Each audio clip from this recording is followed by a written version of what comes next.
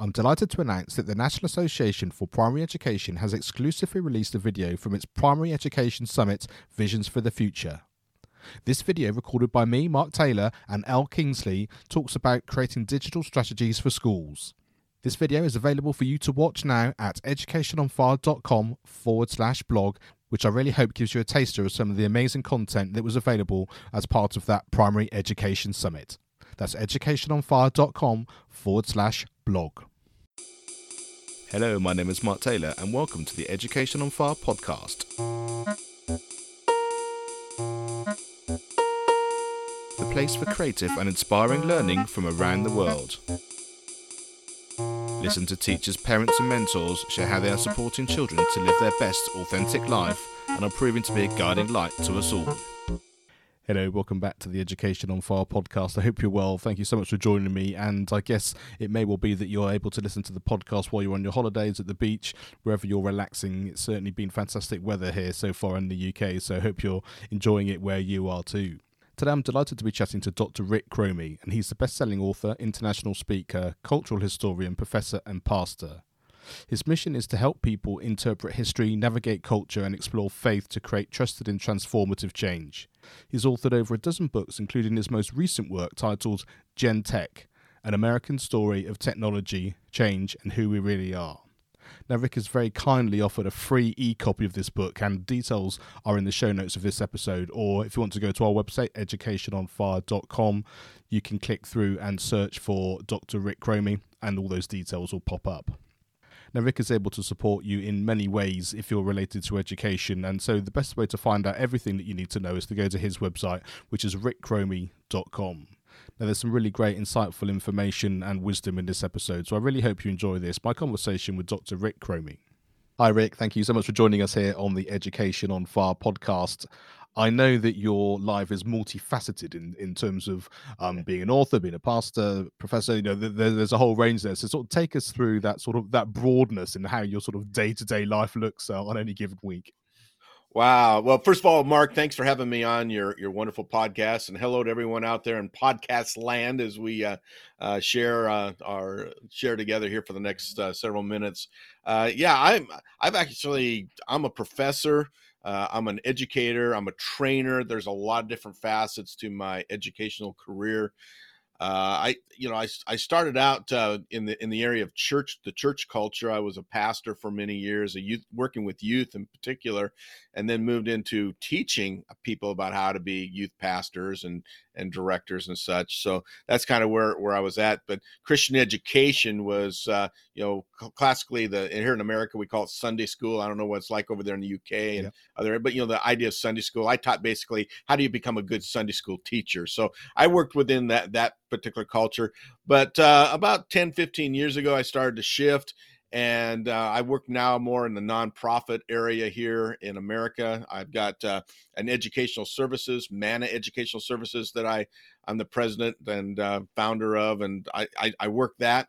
And I just basically help organizations, schools, businesses, and churches still in their leadership development, teacher development, parent development as well.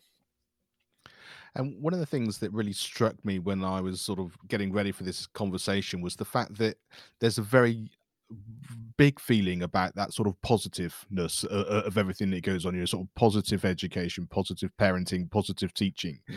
Just take me into that philosophy and why that's so important for you.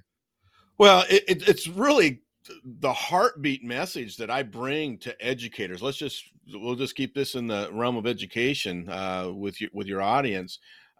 My heartbeat message is we have got to get back to more positive and productive solutions to the education environment. And that's not just in the classroom, but really even how we administrate a school and how we direct a school, and even more broader than that, how we view learning in particular. So I have a theory that I promote. It's a positive motivational theory. It's rooted to meeting the actual needs of a human being, or in this case, the actual needs of teenagers or children, whoever you're teaching. It is It's rooted to positive discipline, positive classroom management as well, where we're not reacting, we're being more proactive. We are seeing the children as human beings. We're treating them less like dogs and animals, and using behavioral modification, which is very common in the educational world, and really taking more of a holistic, organic approach, a more humane approach to looking at our students.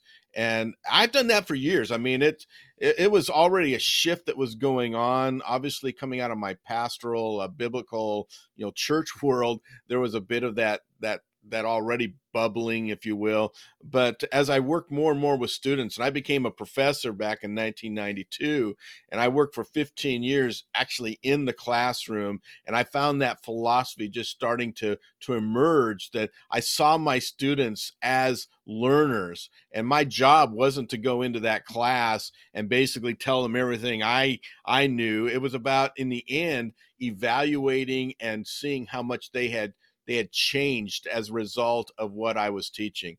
To me, that's the most bottom line definition of teaching, the act of teaching.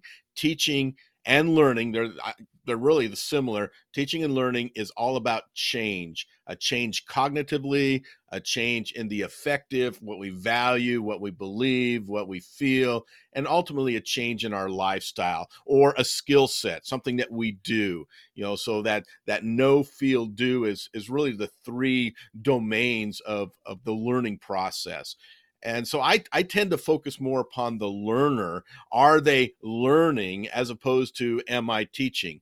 Because when I focus upon am I teaching, a lot of teachers hear that as, am I talking? Am I communicating? And this is, maybe I'll give you a little insight here from the Old Testament that I always find interesting. In the biblical Hebrew, the word for learn and teach are actually rooted to the same word. They have different suffix and a prefix as far as the grammar of it goes, but it's the same word. In other words, to learn is to teach, and to teach is to learn. And when you come to that's a mind-blowing concept. Here in America, those of us who are older, we had grandparents who used to say to us when we messed up, they would say something like, well, that will learn you. And what they meant by that is, well, you're going to learn a lesson out of that. This is a teaching moment for you. And that's exactly what teaching is, Mark. I believe it comes down to that. So everything flows from that positive view that we're not made to be. It's not about the negative sides. It's not looking at whether a student will misbehave, because they will misbehave. It's not looking at how they're going to be disengaged, because they will disengage. It's looking at it more from a positive view that I can change all of those things. All the environments that create negativity and misbehavior and problems and obstacles in the learning process, I can correct as a teacher. I can shift and change and create better environments. And many teachers just have never really dealt with that. They tend to be more reactive, more back on their heels, more you have to follow me. You have to be totally in my box before I think you're actually learning. When truth is, a lot of times they're learning things way outside the boxes that we create for them. And do you think that's to do with time? Do you think it's that kind of, I've got to plan my lessons, so therefore I've got to get from A to B to prove I've done that, or there's a test at the end of the term, or there's this or that, and so it's like, if I don't keep the focus on here and I don't drive it my way, it could go very interestingly sidewards, but not something which I can control, and therefore I've got to then explain that to somebody else. Do you think sort of time is the biggest factor?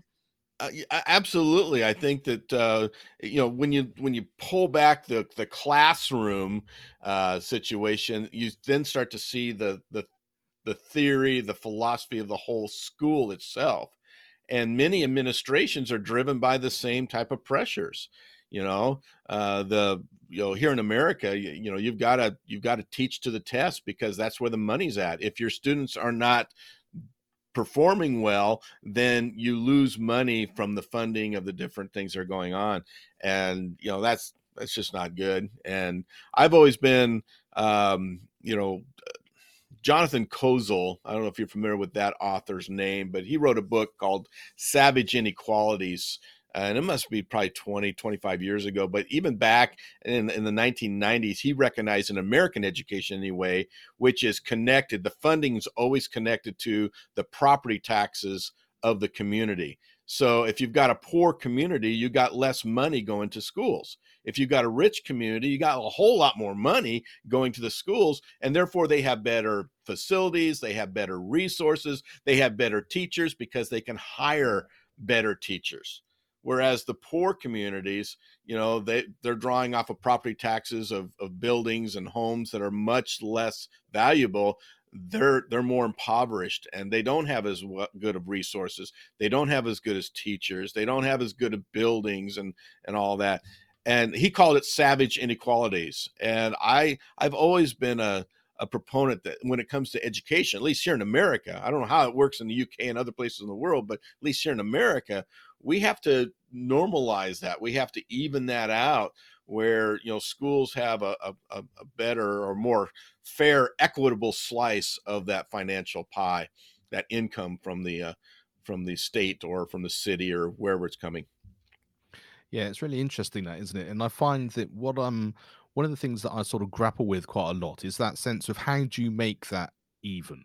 And obviously there are various things that you can do in a system led way. But I think the bottom line often I come to is the fact that we can only do whatever we can do today. Yeah. And so you sort of have that sense, well, I can have this conversation with this young person, or I can have this conversation with this person and see if we can, like I say, have a different focus on where we get some funding from, or a project or whatever it happens to be. So I'm sort of curious with your experience with that, in terms of that sort of minutiae of the conversation and the little things you can do, compared to that, like I say, that whole system change where it can make things much more equitable if we could indeed sort of have that magic wand. Yeah, well, the bottom line, teaching itself is a compassionate adventure. It's about empathy. It's about understanding your students. It's about coming into a relationship with them and helping them to see things in a different way, whether it's simple math, or it's a history problem, or it's a sociological question, whatever it might be. But there is this disconnect I see with a lot of teachers today, and I saw it with my own teachers. It's not something that's new. I think it's always been there. It's been there at least for a long time, as far back as I know. This disconnect, and there's a focus on the curriculum. There's a focus on getting, as you said, through the lesson and teaching to the test. That becomes the driving evaluation of what is good teaching. So, in fact, I got criticized for that, Mark. I had several of my classes where my students performed very well. There were classes where I had maybe 1 or 2 C's. Everything else was B's and A's, and I was accused of inflating their grades. And I went, no, wait a minute now. I'm actually, and most of my students would agree with this, I'm a fairly difficult, hard teacher. I don't grade very easily. I want to take you to the next level. I have a personal interest in your success. And I've actually taken students that were below average and made them above average. And I did that not by lowering the bar, but by raising the bar. And so my students, they often feel that. But if I'm compassionate, if I'm interested, if I'm engaging, if I'm attractive as far as my presentations and my communication style, and then I care about them as a student, it's amazing how they will be drawn to that. And but I was accused of inflating the grades, giving everybody A's and B's. By other professors who had students who they were given F's to and D's to, below average grades. And I said, well, wait a minute.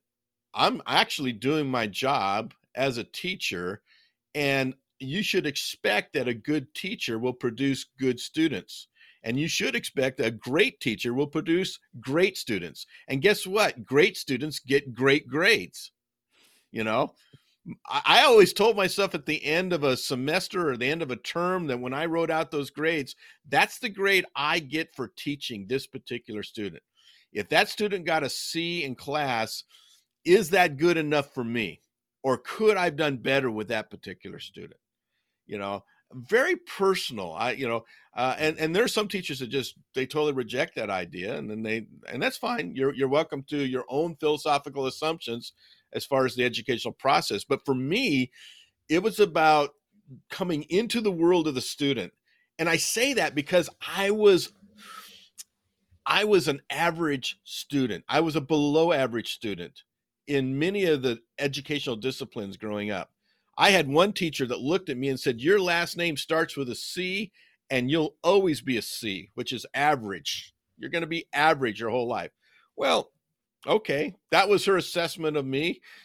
She looked at me. She saw where I lived. She knew my family. She knew my economic situation. She knew that I wasn't going to be, I was just average in intellect. But I look at every student as being a potential Rhodes Scholar. I look at every student as being someone that not only can achieve, but can achieve greatly. And my job is just to figure out how to get them there. And I worked at the university level. I worked in higher education. So I had a lot of students that I had to kind of work out the kinks of, because they came into my classes all messed up from public education because they already believed that they were in this particular box. And I said, you don't have to stay in that box. You don't have to stay in that box. That's a box that somebody else created for you. Let me show you a new world. And, once I got this, I have one student. I'll just give one anecdote and then we can, I'll shut up here. But you get me lecturing and I love to do this. But I had one student. I remember her first year. She was a D student. In fact, at one point she was failing my class. And I went to her at mid-semester and I said, listen, I don't like the way this thing is going. And she said, I don't like it either. I just don't understand it. I said, well, I'm going to help you understand. Okay. I want to work with you and help you understand. And so I started to pour myself in. I actually put her on a bit of a what I call a learning contract, where in her case, she had to sit at the front of the class from that point on. She had to ask 2 or 3 questions during class. And if she didn't get to ask the questions because of other things going on, she had to leave me 2 or 3 questions she wanted to ask about the material. And her grades slowly kept creeping up as we tested her. And by the end, she was performing at A and B level and corrected her C and D to a good, strong C plus B minus grade. The amazing thing is today, where is she at? She is a teacher today, and she teaches in a very high-end school. She's very successful at what she does. And I look at her and I think about, well, I remember when, but I could always see within, her name's Amy, I could always see within Amy who she could be. And that's my job as a teacher. And how do you do that kind of, which I love, that personal education, because it is about, like I say, the relationships. That's one of the things that comes across the most here on the show, I think, that we hear. But how do you do that? And also then, like I say, have a class that you're working with and progressing as well. Is it about the one-to-one quiet conversations in between class? Is it about sort of being able to incorporate it into the whole session? So let me know about that. Yeah, obviously it means I have to be more attentive and more engaged outside the class. That again, professors, we teach maybe 3 hours a week, a particular class. We get them 3 times a week for an hour each session, and then they're gone. But I would spend time down in the cafeteria having lunch with the students. I would go to their ball games. I would sit in the bleachers and watch them play ball or hang out with the students. And a lot of times it was odd that a teacher was actually taking that much interest in them. And for some, it took them a while to get acclimated to it, but I never pushed myself. I never made it push myself to the point where they felt uneasy. I just showed up. I just decided that I wanted to honestly know, and learn their story, understand who they were. And most students, I should say, at least here in America, many students don't have a teacher that takes that type of personal interest in them. And here's the thing, it takes time to do that. you, as a teacher, you do have to invest some time outside of class. But I got to tell you, the payoff is amazing. Yeah, I have to spend a few extra hours outside of class, or I may have to go eat in the cafeteria with the students rather than hanging out in the teachers' lounge and eating with all the other teachers. But the conversations. And what's fun is you actually get to hear how they're thinking about you. A lot of times they have a question they'll ask you right there. You said this in class. Is that what you meant? And I go, no, that's actually not what I meant.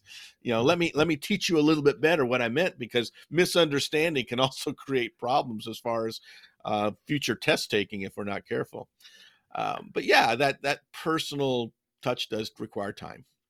Yeah, and I think that breadth was really important, and it's certainly something within my teaching I sort of realised was important in terms of that. I don't want my first conversation to be, "Did you practice?" in our sort of musical lesson, as it were, or something which is necessarily directly related to what it is we're going to be doing. And I often only have sort of half an hour a week. But it's much more about, oh, I remember you saying that you were doing this or you were doing that, or I know you had like say you had a ball game. How did that go, or whatever? And it just sort of opens that, like I say, that communication and that sense of we're both here as humans. I'm interested in your life and how, because that fits in with what you're going to be doing with me as well. Absolutely. And to give a broader and a more a flyover look as far as how I did this, you asked how. This might be a good time to introduce what I call the 6 needs, the human needs. And once I grasped this, and once I started to employ this, and it took me probably 10 years to master it, to the point where I felt like, okay, this thing really works. But when you're hungry, your stomach will growl. There'll be a movement down there in the tummy that's saying, feed me, feed me. Well, human beings, we have a growl within our soul for certain things. There's certain things that we need, and we need other people to give them to us or to create environments. And what I've learned is if you create these environments, it becomes naturally attractive. And when people get into these environments, they don't want to leave these environments. They want to stay in these environments. They want to continue to remain in these environments. It actually empowers them to be better. They go further. They think more creatively. They're more insightful. Everything happens. So you think the acronym I've used is the word growls. Just like your stomach growls when it's hungry, here are the 6 needs. The first one is G, which stands for grace. I think it's a spiritual need that we all have, but deep down as human beings, we all hunger for an unconditional environment. That's what grace is. It's an environment where there's surprise, there's blessing, there's a richness to it, there's a beauty to it. And I got to tell you, of the 6 needs that I talk about, this one is probably the one that's the most difficult to master and to work, because grace works against all the policies. Grace works against all the rules that we have. We are very good at teachers at being lawmakers and law abiders and judges and juries and all that. That's the easy part of teaching. Grace works totally beyond that. It works outside of that. The band U2, one of my favorite bands out there, they have a song called Grace, and the lyric says that grace works outside of karma, and I've always loved that line, because that's what I'm trying to say. Grace works outside of karma. Karma is you act this way, you're going to get this. Well, grace basically comes along and says, you know what? You act this way, I'm still going to work with you. I'm still going to be there for you. I'm still going to give you beauty. I'm still going to give you love. I'm still going to give you joy. I'm still going to give you peace. I'm going to still teach you, whatever that looks like. Now, that's the hard one. The rest of these kind of flow fairly easily, and they're fairly applicable, and you can think of a lot of ways for hooks on them. The R is relationship. Deep down as human beings, we long to belong. We long to have conversation. We long to have connection. We long to collaborate. We long to commune. And those words all have meaning to me. Is my class a conversational class? Or is it just me talking? Is my class a collaborative class? Or is it just me telling you what you need to do? Is my class a communal class? Do we see each other at times? And I'll tell you, a great teaching strategy that I use is I don't stand up. I actually sit down with my students. I find that when I sit down, get on their level, we have more of a conversation. I find that if my class is small enough, that I will try to create a round class. Instead of rows, I move to rounds, a circle, because circles create better conversation. Relationship. If you don't be long, it's so long. And our job is to create those connections. The O is ownership. This speaks to the human need for choice, for contribution, and ultimately for control. Deep down, we're all control freaks. We want to be large and in charge. We want to be empowered. So this speaks to that idea that we have as teachers. Sometimes we have to let go of what we want in order to help the class develop their own choices and critically think in their own ways. The W is worth. Deep down, we all want to know, what am I worth? What's the value of my life? And that value is something that I think, that comes through affirmation, that comes through encouragement, of course. But it's more than just being valued that we look for. We want to be validated. Am I good for something? Do I have the skills? Do I have the talents? What is it that makes me special? What makes me unique? And this is part of the problem with a lot of our strategies that we use to discipline and manage our classrooms is we treat all the students the same. The greatest change in my own teaching philosophy happened when I started to look at every student as different. They had different needs, they had different experiences, they had different journeys, they had different educational backgrounds. They were not all the same. And yet we treat them too many times like they're all the same, and we trick, we reward them, we bribe them, we do everything we can to get them to do what we want them to do, but we treat them all the same to do it. And I think that's problematic. If you understand this area of worth, developing worth, helping them to see their worth, it treats each one as an individual, a special human being on their own. And what's interesting about that is you just focus on those four I call those the power needs: grace, relationship, ownership, and worth. GROW, that spells grow. Grow. That's how we grow a student. That's how we grow their attention. That's how we grow their affection. That's how we grow their desires. That's how we grow their discipline to do whatever it is we're teaching them. The last two environments, the last two needs that every student has, the L is laughter. They want to just have fun. This whole idea that education has to be a serious thing, that we never, we never laugh at the education. And, the British, you guys are serious people. I mean, let's be honest. There's nobody, your accent is wonderfully serious. I love that. And maybe that's, as Americans, we kind of have a more frivolity on that. But, and by the way, I don't say that to be offensive. I just say that because it's I think you recognize what I'm trying to say is that there is a seriousness. I mean, I wish I could carry off the British accent. I just can never do it. But that, that's solid. You can see where that comes from. Laughter, though, is so key to the learning. When we laugh as we learn, our minds are literally lighting up like a city street at night. They're just lighting up. The synapses are connecting. We think deeper. We think more critically. We think more creatively. So bringing laughter into the classroom, that's one of the first things I always look for when I go into a classroom. What are the smiles? What's the smile factor? Are the students enjoying this? The last one, the S, is security. We have to create a secure environment for learning to happen. And these are primitive needs, by the way. Laughter and security are primitive needs. They are the needs that have to be in place for learning to even get started. Is this a safe place physically, emotionally, spiritually? Is this a safe place for us to gather? But is it also going to be an enjoyable place? If you can just create an enjoyable, safe classroom, you're going to be on your way then to pursue these deeper needs of grace, relationship, ownership, and worth. So that's what I've done. When you ask me the big question, how do you do it? I focus on these environments, and I call them environments. They're all about creating a place that attracts and retains. Now I can stop right there and let's chat about those. What do you think?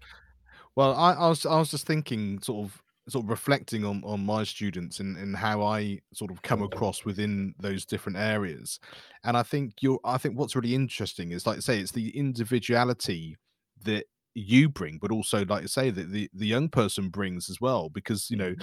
if you take laughter for example, I've got one pupil I was teaching today, and their sense of humor is wicked, and it's probably not the conversation I'd have with another student, but you just know that it's what lights them up, and they want to be able to have that sort of fun on that level, but like I say, but in a secure way, and in a Yeah. safe place where they sort of know how that is. And I think that gives you the freedom. I think that's the other thing that I sort of heard there, was the freedom to then take it in the direction that you want to, because you're, like I say, it's the individual human need, and you know everyone has different needs and different things where they need that extra bit of support, or that extra bit of knowledge, or that extra bit of something which draws them out. And I was just sort of seeing it as like a sort of a markers, or a sort of a push button for levels, where you want some of them are going to be intensified a bit, some can be pulled back, some are just going to happen naturally.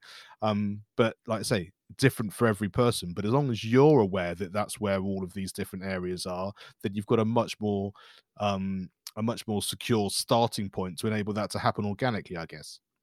Exactly, exactly. There's a movie I used to show my teachers. I trained teachers obviously to be teachers, so I used to have them watch Mr. Holland's Opus. Are you familiar with that movie? I am, I yeah. think it's from the '90s. It's a little bit dated now, but it's about a music teacher like yourself who teaches students through the years, as you will. But one of the scenes in that movie has always captured me. He's got this little gal who, I think she's trying to learn how to play the flute or the saxophone or something, and she's just having all sorts of problems with the breathing of it and the blowing of it, and it's just not. She's hitting the wrong notes, and it's frustrating to him.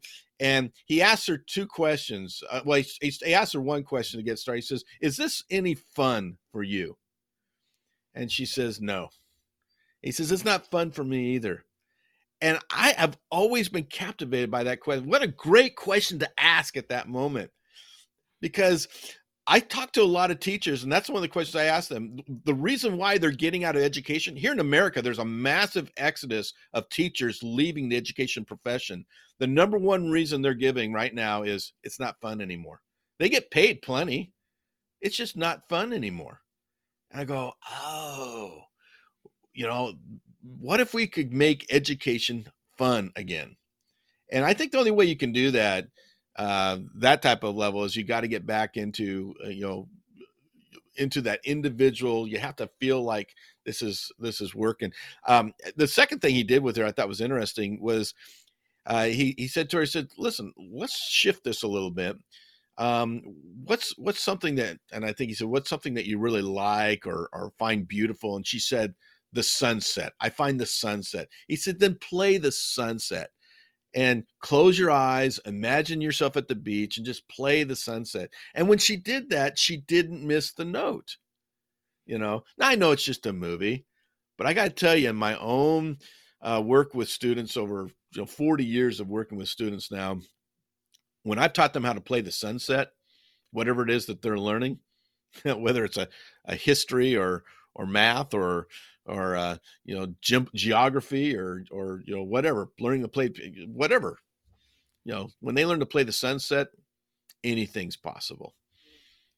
I think as soon as you take away the right and wrong, it has to look a certain way, because the beauty Yeah. of the sunset analogy is the fact that that sunset for her is probably a different sunset to yours. And they might Yeah. both be beautiful, and they might both be amazing, but all I'm doing is I'm interpreting it, I'm sharing it, I'm bringing you into my world, and that gives you, like say, the safety and all those other things that you were talking about there. And then it's just an expression, and then, Mhm. like you say, that's when real learning, real sharing, and amazing things can happen. And I think it takes, I guess it takes a little bit of trust in yourself, and like you say, knowledge and understanding of that. But I think that's why I love doing the podcast so much, because it's when you hear these things and you can see, there's something there to make me think about. I mean, it's even for me here. There's one pupil that I've got who is absolutely loving what he's doing, and he couldn't be more into it.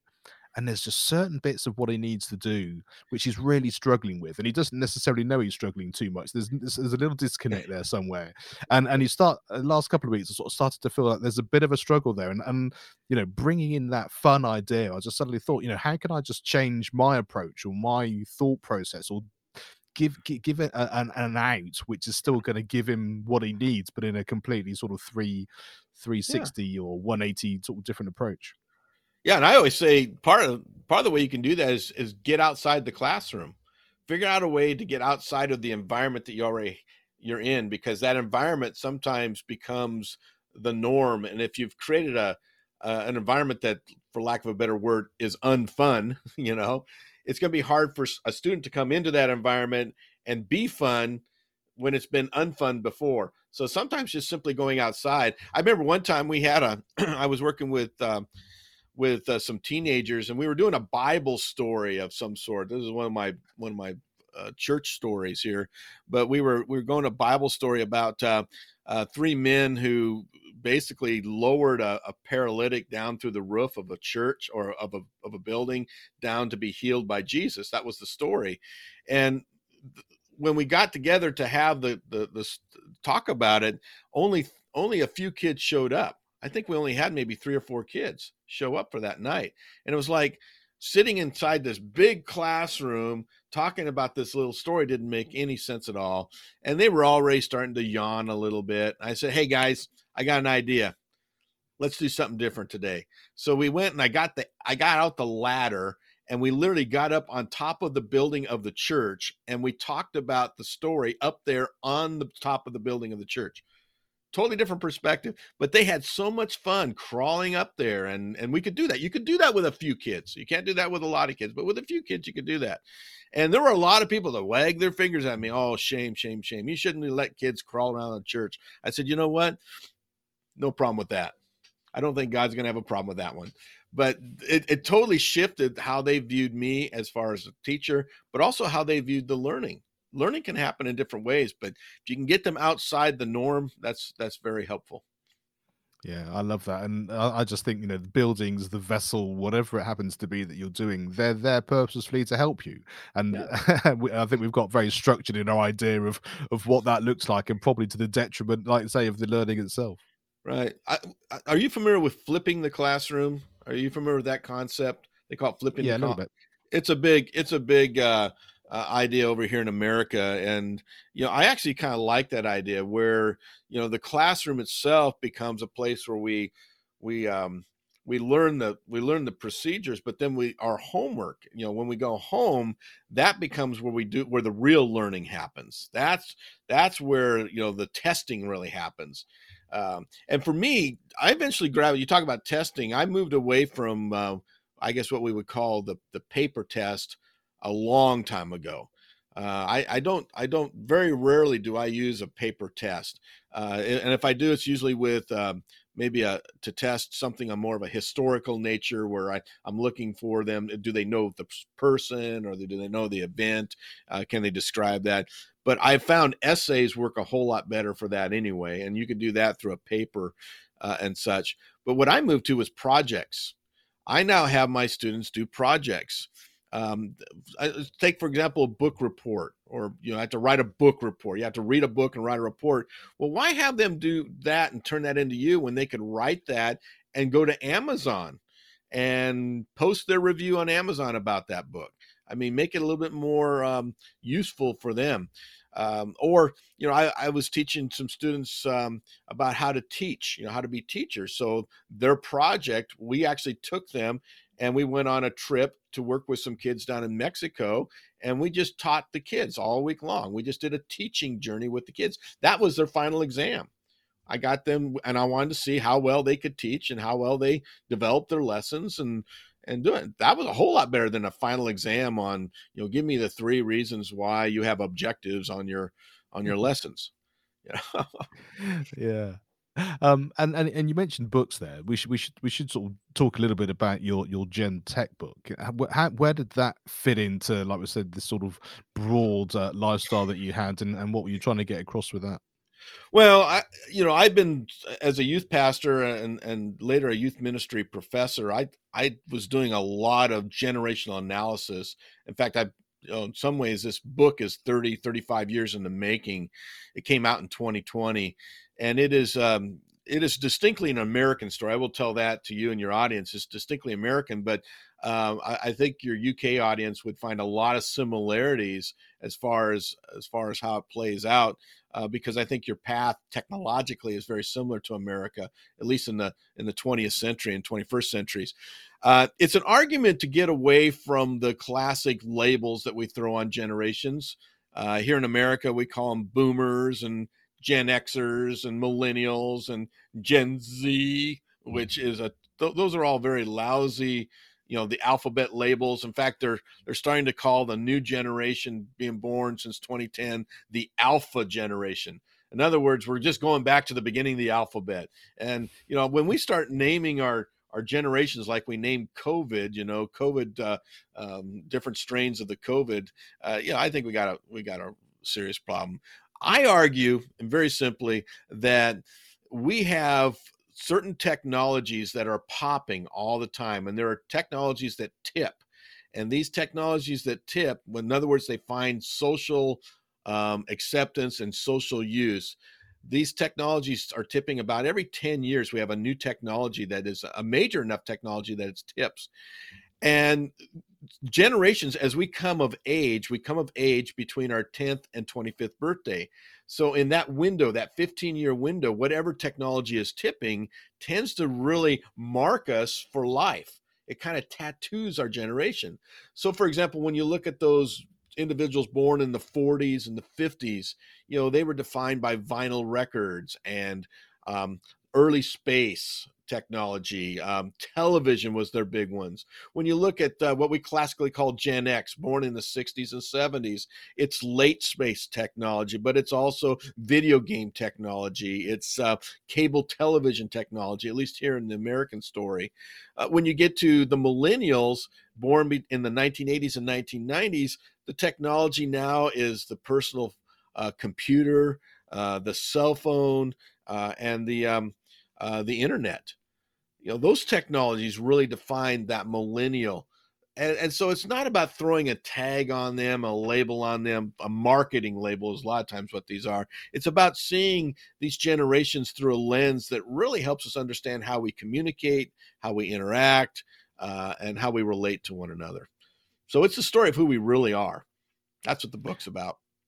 Yeah, I love that, and it really kind of when you sort of you see it and you picture it in those particular ways. I think everyone listening, no matter what generation they're from, can identify with it really Yeah. clearly. Well, and I start out the book historically. I start out in 1900 because the case that as I started to look at technology, it's interesting. There's been more technological change since 1900 than in the entire history of the world.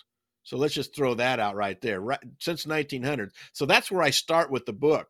And I look at everything from the airplanes and the automobile. And by the way, the UK gave a lot of significant contributions to things like the automobile, even rockets and stuff. The Europeans, Germans had a lot to do with the rocket story. They got us up in space. We probably would not be in space, would not have put a man on the moon. At least America would never have done that if it hadn't been for a German. And it's just amazing stories. And that's what I do with Gentech is I just tell the stories.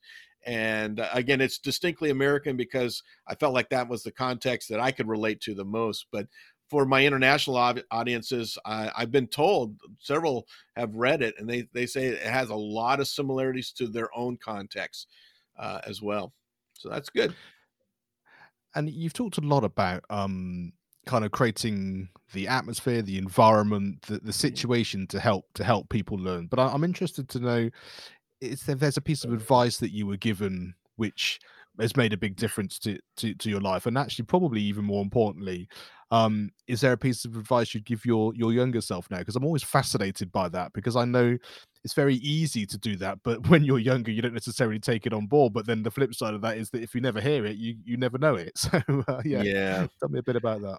I think for me, if I could go back and tell my younger self, 15, 20, 25 years of age, I would say, first of all, I just say two things: be you, learn to be you sooner. It took me 40 years of my life to figure out who I was. Be you, and secondly, be real. Authenticity comes through vulnerability. And a lot of us, we have shame stories. A lot of us have guilt stories. A lot of us are victims. I'm a victim. I mean, I lived that for a long time because I could look at my victimhood, and really I could claim it. I was abandoned by my mother. My father emotionally and physically abused me. I grew up with grandparents. I had no idea. I just had all sorts of issues in my life that I could look back on and I could say, well, hey, that's why I am who I am. You know what I realized? I don't have to be that person. I'm not an abandoned kid anymore. I have a wonderful relationship with a beautiful wife, and we have connection, and we have this relationship where I don't feel abandonment anymore. So for me to go back and deal with the shame of that and the guilt of that and the worthlessness of that is really going someplace where I don't need to go. It's going on a vacation to a land that's not necessary. So just be you, embrace the you that where you're at, and then secondly, just be real. Be authentic, because that's what attracts people. That's what draws people to you anyway, is your authenticity. Absolutely, because you want to really have a conversation or a connection with somebody based on, like, say, who you are, because that's the reality of how that is. And I think that sort of brings us really nicely from what you said before about the sense of, it's very easy, like you say, to put yourself in a box, but also to have been put in a box, like you say, whether it's a teacher or your environment or whatever. And I think when you can just sort of smash all those things out, like you say, it gives you that blank canvas. But I think going back to your sort of growls idea is the fact that what that does is it shows you all of these different things when they raise their heads a little bit, in terms of, oh yeah, I need a bit of safety, or I need a bit of laughter in this, or actually, all of these different elements are going to then mean that I've got that self-assurance, that knowledge, or that sense of even just knowing that, oh, I'm heading back in this direction of what I've historically told myself or whatever. And so I think, again, sort of that acronym just really works so brilliantly. So yeah, it's a humbling process, becoming real. You have to be willing to. I have failed a whole lot more. I'm a writer. I have failed and lost and gone backwards more than I care to want to think about. But every one of those failures, somebody asked me the other day, do you have any regrets? I say, you know what? I really don't have many regrets, because I could regret all those failures, but each one of those failures taught me something about myself to improve myself. So how could I regret that? Absolutely. And I think that's a really key thing to finish on there, because if we can have that as the backbone of what we're doing within our learning and our schools and our system, of that sense, everything is just a progression, everything's a learning experience, and we can do it differently, or we can repeat it if that's what we need to do.